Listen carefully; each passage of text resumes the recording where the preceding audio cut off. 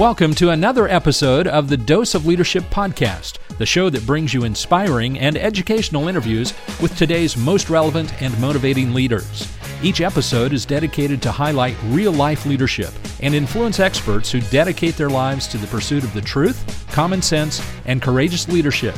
And now, here's your host, Richard Ryerson. Hey, welcome to the show. So happy you're tuning into Dose of Leadership, a special edition of Dose of Leadership, an episode that is brought to you by my friends at Equity Bank, where they're focusing on leadership and entrepreneurship. And today we're going to highlight Dan McKenzie, the CEO of Insignal. Insignal is a company here in Wichita that has grown into a sizable regional Verizon premium agent. They have 94 locations in 8 states, and their primary focus, or their market focus, has always been in the rural markets of the West. Now, what I love about Dan is he's what I call an introverted leader.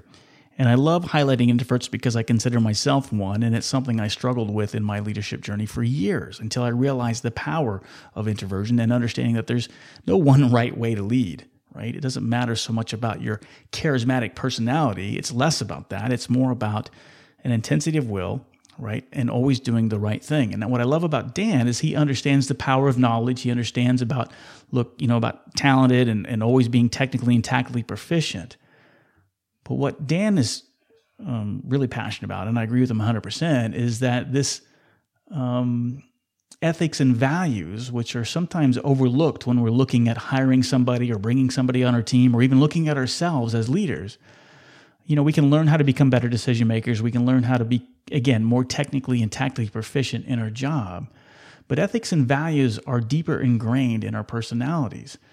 All those core beliefs of what is right, what is wrong, fairness, dealing with delicate situations, doing the right thing even when no one's looking, those are things that are harder to teach, right? These are personal decisions that we have to make ourselves.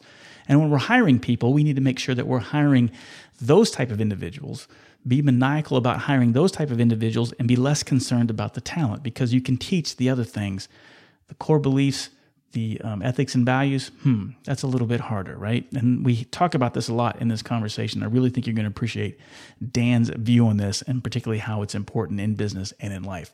And again, this special series is brought to you by my friends at Equity Bank. I'm so proud and privileged to have them as a sponsor because they understand what it takes to start and grow a business. It's been fun to watch them grow, being a local Wichitan, and watching Equity grow over the years into one of the fastest growing banks in the Midwest. They are now listed on the NASDAQ exchange.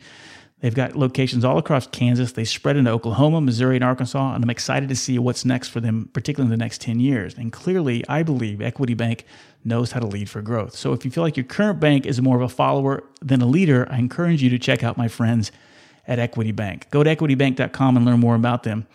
And I really do appreciate you listening to the show. Now, thanks for listening. On to our conversation with Dan McKenzie, the CEO of Insignal, on this special edition brought to you by Equity Bank. Well, Dan, it's a pleasure to meet you. I'm so happy to sit down with you this morning. Welcome to the show. Thank you. Good to be here. I'm interested. I was looking a little bit how long you've been where you've at. Was it CFO, COO, and now the CEO? Is that the progression? Pretty much that's been the progression, yeah. I think to be successful in an organization, you have to have a good grasp on the numbers. So it's a good place to start.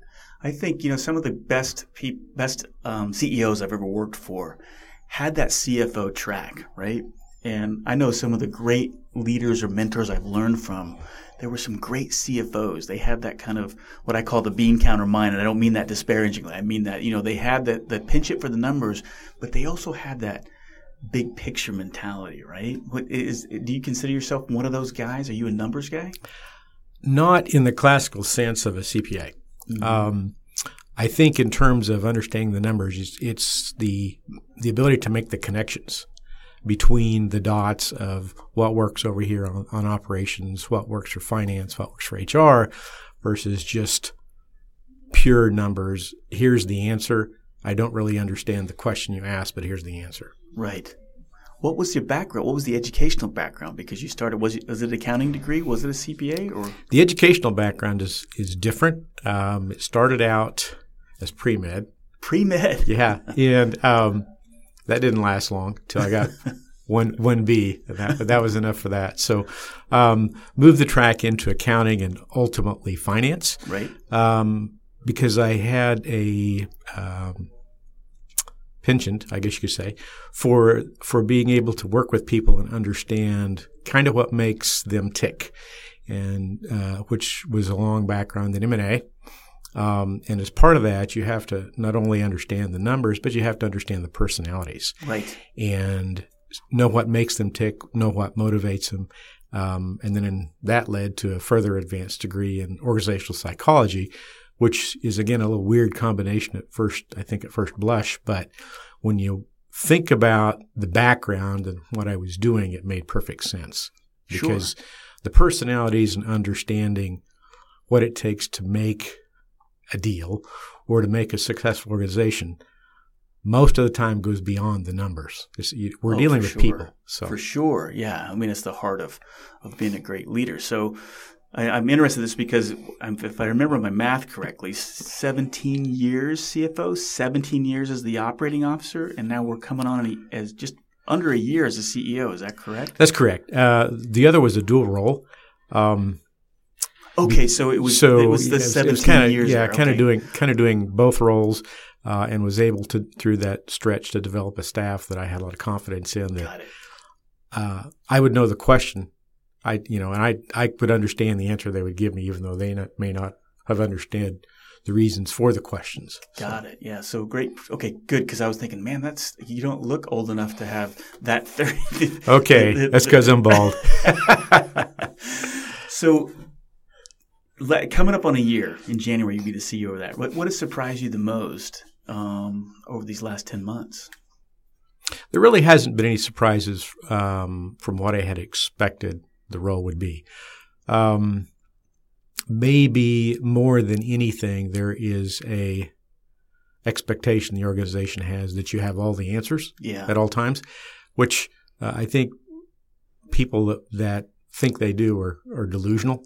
Because no one does. And it's been a little bit of an adjustment, I think, for the organization for them to see the CEO say, hey, I make mistakes. I made a mistake. Okay, but I learned from that. I won't do that one again. Hopefully we all learn from it. And so it's been fun. It's been stressful. It's been annoying at times, but that's part of life. So yeah, I love your answer.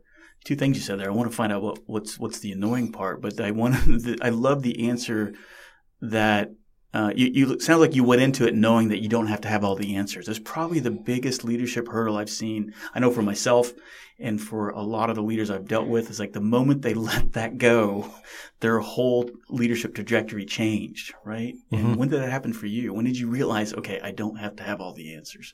Actually, it was before I was even in this role. But I think one specific case came up. It was a very significant issue for us as an organization, and no one really had the answers.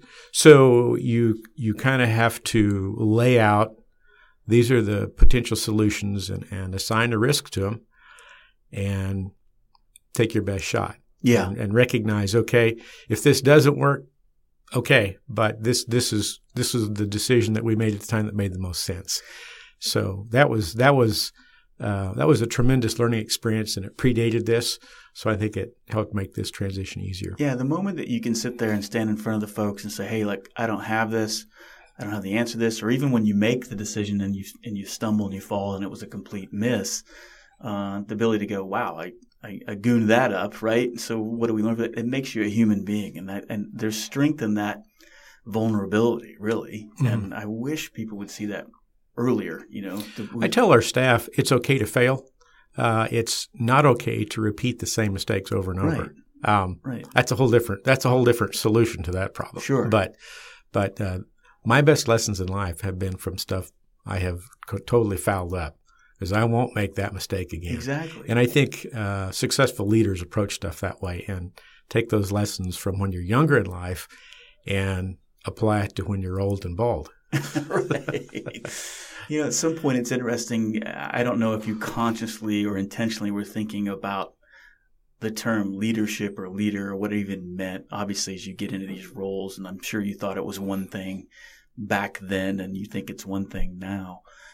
Talk to me a little bit about that kind of journey of that transition. At what point did you realize, oh, I got to be a little more intentional about this leadership journey than just having a position and title? Does that make sense?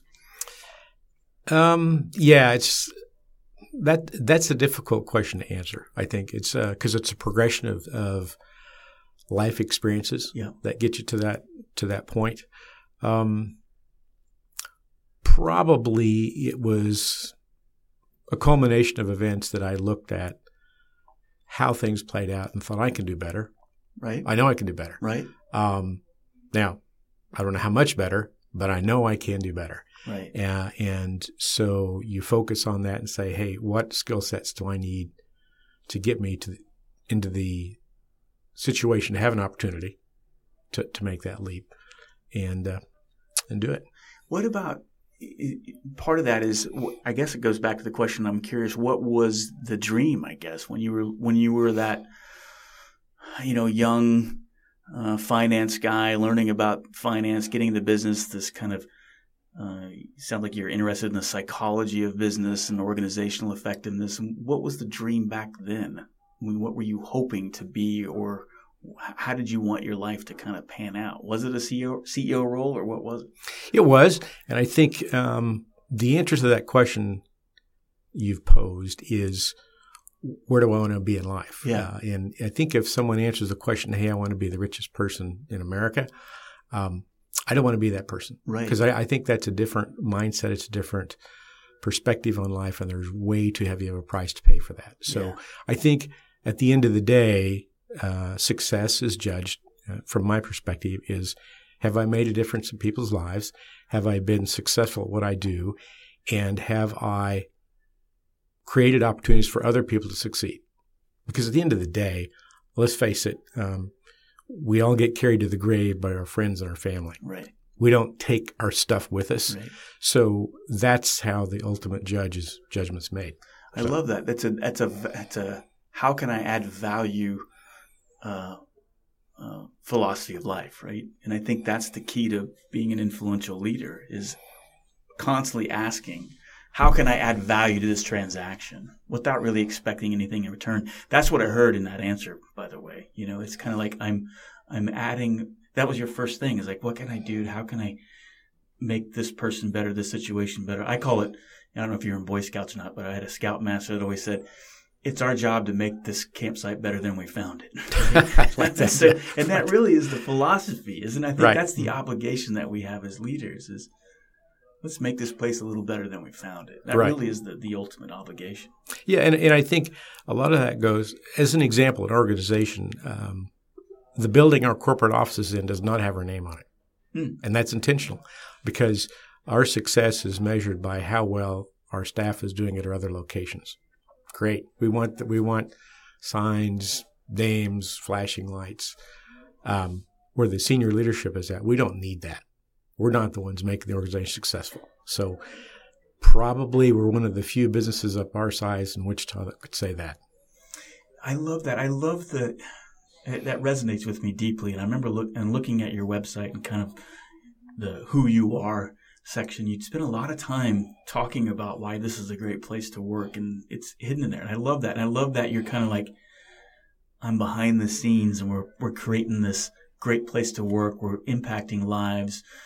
We care about the community. We care about our employees, and we don't care about the recognition, right? That to me, that's the type of leadership that's needed, and what's so vacant in today's society. You're nodding your head, so I see that you're. I absolutely agree with that. Flashing lights and signs don't do much for me. Yeah, I like that. And how does that, when you look at the feedback, you look at some of the people that have worked with you over the years, have you seen that kind of preparation and planting? Did it produce a bountiful result? Have you seen some examples of particularly people where that has paid off? I have. Our organization, our industry is a little different in that it's a sales and marketing organization for the most part. So we have to have a strong sales and marketing focus. So it presents a bit of a leadership challenge in developing strong marketing people who have a little bit more of a need for that recognition and gratification than maybe the senior leadership of the company would require. So it's taking a hard look at those individuals and saying, what motivates them? What makes them tick? In order for me to help them be successful, what do they need? Mm-hmm.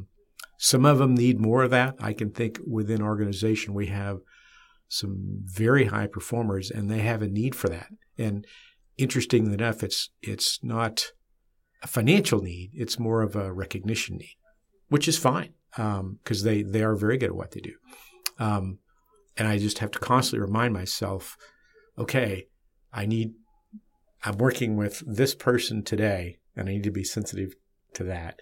And an hour from now, I'm working with a completely different person who's got different motivations and aspirations, and I've got to shift gears and do what I needed to make that person successful. So bundling that all together, it actually works because when the senior leadership doesn't need the flashing lights and signs, it makes it a heck of a lot easier to lead the organization, I think, because that gives you a whole lot more latitude in dealing with your employees.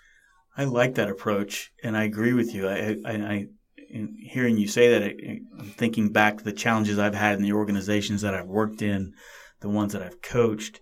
That was kind of an aha moment there when you were saying that, because you're right. I spend a lot of energy and time, particularly in a consulting role or a coaching role, or even the ones I've worked in, and my peers, you were always kind of battling that larger-than-life ego. What you're saying is absent in your organization is this kind of Maslow's need to stroke these larger-than-life egos, right? Since that's gone, more energy can be focused, right, on where the real leadership is happening in the organization, the middle and below, right, where things are happening, touching customers, everything else. So if you can somehow get a senior leadership team who are really exercising that emotional quotient part of their role, and that's what it sounds like it's happening. You got a strong EQ in your senior leadership where people are constantly seeing how they can. Yeah, I really try hard to impress on our senior leadership team to view things objectively, because when you do that, you're able to separate out your own personal emotions and maybe even organizational aspirations to find the right answer. Right. And I think we have been very successful in that. There's been some challenges, obviously, but because we're all different personalities, and some personalities, when you mix the ingredients in a bowl to make a cake, you may not want too much salt. Right. And so sometimes it's a little bit of a challenge as you're dealing with these personalities as you're making this cake to go, okay, I need to move that one a little farther back from the edge of the counter. I move this piece a little closer. Yeah. So, would you consider yourself an introverted guy or an extrovert? What are you? Oh, definitely an introverted guy. Yeah. When you do all those psychological, which I have a background in, I definitely tag that. So, I'm an introvert too. I mean, when I joined the Marine Corps and what seemed to stand out, I suppose it's no difference than the first time you're on the playground in elementary school. Everybody gravitates towards that, extrovert type A. Did it bother you that you were an introvert when you were starting your leadership journey, or were you fully accepting of it from the get-go? That's an interesting question. No, it bothered me because I think as an introvert early in our career, we feel we're missing something. Right. And so I consciously had to work to overcome that. Now, whether it's a fear of failure in a social situation or intimidation, it all affects us differently. But it definitely was. And I think I was successful in overcoming. Hey, we're about halfway through the conversation, but I wanted to take the time to talk about my good friends, the sponsor here of this special series at Equity Bank. Have you ever noticed that most business bankers seem to really understand just one thing? It's banking, right? And not a lot about business. It makes sense since most banks were built generations ago and now they're often run by caretakers, not business builders. Well, it's not the case here at Equity Bank. The bankers at Equity Bank didn't inherit a bank generations ago. They built one of their own. They know that building something takes expertise, vision, and hard work. And over the past decade, they've built one of the region's fastest growing banks by working side by side with customers, with entrepreneurs, with leaders in communities, all throughout Kansas, Missouri, Arkansas, and Oklahoma. Recently, Equity Bank was listed on the NASDAQ exchange, which gives them even greater capabilities to take on those big deals that growing businesses need to keep on growing. So if you're tired of talking to bankers who've never really ran or owned or built a business, then I think you're going to be pleasantly surprised when you talk to my friends at Equity Bank. Thanks for listening to this show. Let's get back to the conversation, this unique and special series on leadership and entrepreneurship brought to you by my friends at Equity Bank. Yeah, for me, it was, when you said feel like you're missing something, I know exactly what you mean. And I felt like it almost led me, and it did lead me early on, to try to be something that I wasn't as you're trying to figure your way and find out who you are and what's effective and what works. And then I started noticing, particularly in the Marine Corps, and I started noticing leaders who had a presence about them, but they weren't this, what I call the stereotypical, larger than life. Mm-hmm. They were kind of quirky. They didn't look the part. This guy was kind of lanky, right. Looked kind of weird, acted kind of weird, but he had a presence. And he had the answer. Yeah. And he had a confidence about him, right? And he was an introvert. And that opened my eyes. And my point is, it led me to the more authentic I became to who I was, because there's a 1,000 ways to lead, right? A million ways to lead. Right. There's no one right way to lead, as we know now. So I'm just curious. At some point, obviously you're comfortable with your introvertness. You're not trying to be something that you're not, right? Right. And I think as you build organizations, they tend to take on the personality of the leadership. Right. So our organization, at least at the senior level, would be a lot like that. I wouldn't say we're characteristically introverts, but I have been able to bring the objective perspective into the team. And I know probably one of my most proudest moments in the last year has been when our executive vice president of sales, the sales and marketing organization, remember, told one of our regional managers he needed to be more objective about something. And I knew right then, I've got a W right here. Yeah, huge W. That's huge. Right. Because your sales and marketing organization, your typical, the personalities that drive successful sales typically aren't introverts like you and I, right? Right. But it is that intensity. I talk about this almost in every show, but it is a driver of, and I got it from Jim Collins' Good to Great, where I read it, or at least the genesis of the idea, or at least the vision of that. What he discovered in Good to Great, which a lot of us have read, where it's that level 5 leader isn't necessarily that kind of one-sided. It's that person who has that intensity of will with that humble, teachable spirit, and where that Venn diagram intersects, that's the sweet spot, right? Mm-hmm. And that's why you can find very successful, very intense leaders that drive sustainable organizations, that they don't fit the stereotypical mold, I guess, of what we call taking over the captain of the kickball team on the playground field, right? Yeah, interesting. So this company that you're with now, you've been with them, I guess it's 18. Am I doing the math right? 18, going on to almost 2 decades here. It's kind of this little quiet organization that's kind of making things happen. It seems like a great place to work.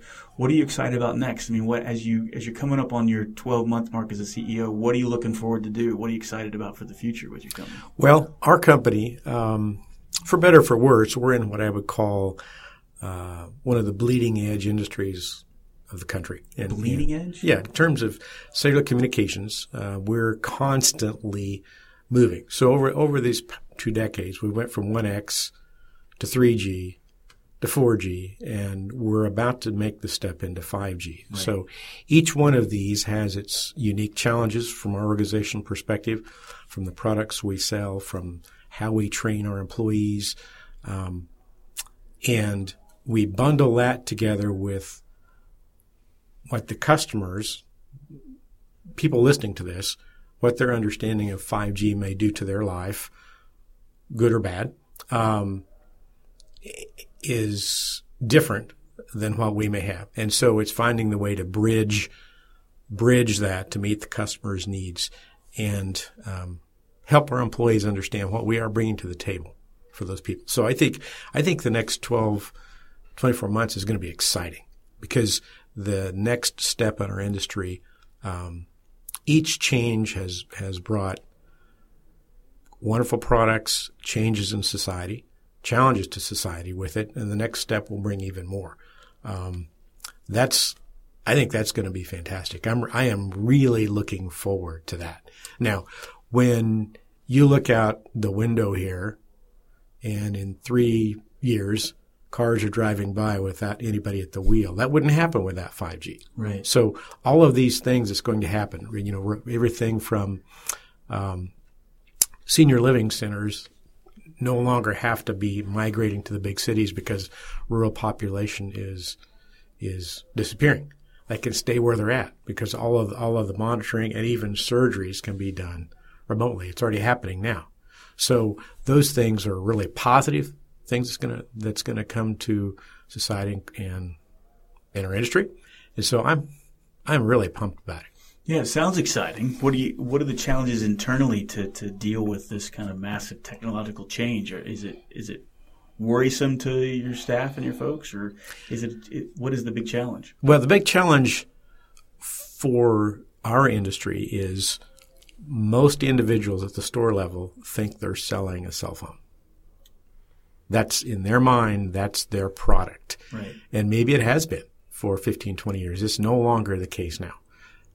We are essentially the communications node for all of these machine products, individual products that's going to be out there.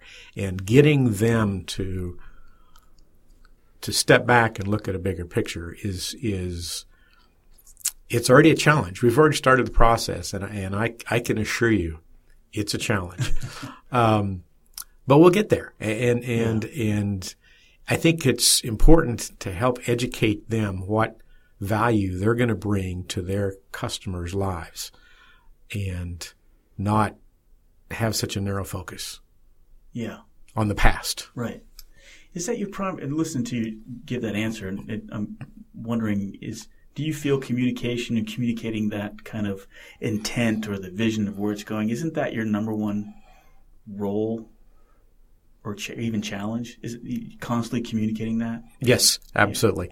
Yeah. And people need to hear that from the leader. Yeah. And if they're not hearing it enough, they may not overtly ask for it, but they will give you all the signals they need it. Yeah. And so you need to be constantly listening and be attentive for that.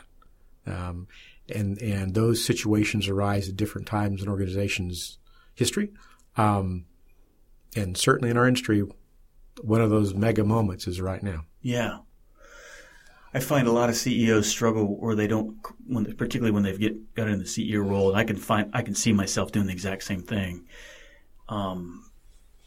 I've had the benefit to talk to so many CEOs, but this idea of constant communication, it's been one of the biggest surprisers at a lot of CEOs I've talked to, because I didn't realize how much I had to constantly communicate. And I'm like, you can never over-communicate your intent or where the ship is going and why it's going that way, right? It's the why part too, mm-hmm. right? I think is the most critical. This is where we're going, and this is why we're going that way. This is where we're going. This is why we're going that way. And this is the positive things that come from that. Right. Yeah, I know it's just going to be a challenge, and mentally and emotionally it's a change, and everyone's uncomfortable with change, but not all change is bad.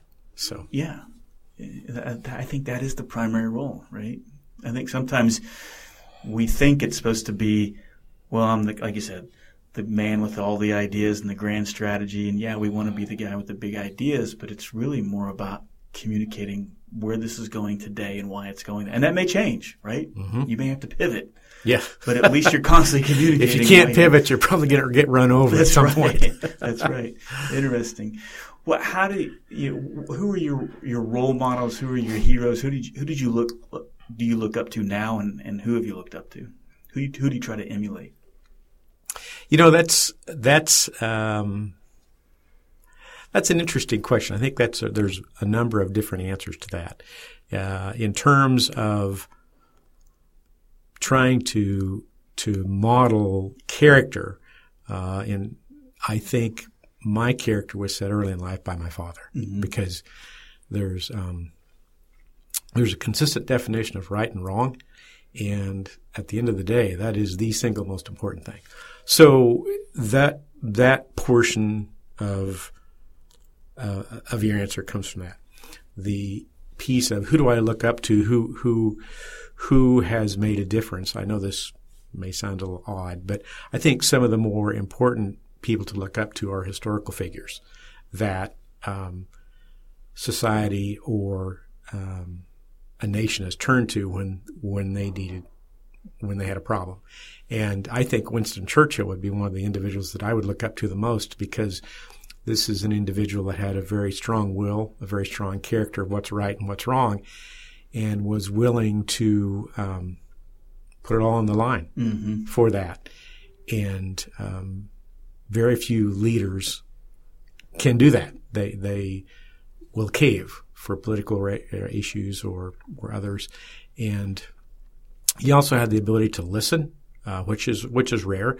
I think in looking back at history, the course of history has been changed by leaders that would not listen to their detriment. And so that would probably be the two people I would answer. Yeah, I mean, how can you go wrong with those answers? Your father and Winston Churchill. I mean, just following those two, you could lead a pretty significant life if you just tried to do 1/10 of probably. Mm-hmm. And I don't know your father, but I love it when people go, and almost invariably people do go back, and a significant family member mm-hmm. is always part of that answer. But I love Winston Churchill, and he's one of my favorites too. I mean, he's one of those kind of, and he's just one of those individuals, right person at the right time in history, that mm-hmm. if he wasn't there, who knows what could have happened. Right. And did he have his quirks and issues? Oh yeah, my gosh. But we all do. Yeah, and that's why I love him, because he was so quirky, so insecure on so many levels, not respected in a lot of, you look at his history prior, way before what we all become familiar with him, a lot of stumbles, a lot of failures, mm-hmm. Right. A lot of successes too, but he was, by the time he became prime minister, you would almost have thought, well, his time has passed. Mm-hmm. And then, wait a second. We got a real problem, and we need somebody that we know that can execute. And he came through in that pinch. And then what's interesting is then he was voted out shortly right. after World War II, right? So, problem solved. We're done. Yeah. But just, he's a great example. I think he's just one of those people, right? And if you just see the caricature of him, his picture and everything else, you don't get the full picture of who he was as a man. And he was a very, great examples. I love that. Well, how can people, as we wrap up here, how can people get in touch with you, find out more about InSignal, or what kind of give a little plug for your company here? Sure. InSignal is a large regional Verizon exclusive dealer. We have 94 locations in 8 states, a strong rural focus. So in terms of contacting me, certainly you can go to the website. We have contact information there, and I would be more than happy to respond to whatever questions I might be able to. And if I can't, I'll tell you I can't. So. Well, I'll have links to that on the post, and I certainly hope people – it sounds like a great place to – and for me, if I was looking for a place to work, this is the type of place I would want to work, having a CEO like you at the top who gets kind of the big picture. And one thing I really appreciate, and the big takeaway I got, is that you seem to be someone that hires towards character. Like you're looking for people that hire you put a tremendous amount of value on somebody's character traits as opposed to their personal accomplishments. Well, one thing that's different about our organization and that we've always done is for positions at mid-level and higher, we always do psychological profile testing. Because we're strong believers that a person's personality, a person's psychological makeup is important to their success, to our success as well. And if it's something that won't be a good match, that's great. You know, we want you to be successful on a different baseball team. Right. All right. But we know the type of personality we want on our team, and that's what we're looking for. I love that. Great. Dan, it's been a pleasure to meet you. I'm so glad to bring you into the Dose of Leadership tribe, and so happy to find out these little nuggets. It's always exciting for me, particularly here in town. I'm doing these interviews, that there's so many little pockets and nuggets of leadership that you never hear about. So hopefully we can expose it on this show. And I learned a lot from talking with you. So thanks for coming on. Great. It's been a lot of fun. Thank you. Thanks. Hey, thanks for listening to this special entrepreneurial and leadership series, The Dose of Leadership, brought to you by my friends at Equity Bank. Make sure to subscribe to Dose of Leadership, where you can hear more great stories in this unique and special series. If you're enjoying this podcast, please take a listen to all of my Dose of Leadership podcasts, all of my episodes, and see why Fortune, Entrepreneur, and Inc. magazine all recommend this as a must-listen. Dose of Leadership features candid conversations with amazing guests, leading high-performing experts and organizations, large and small, all over the world.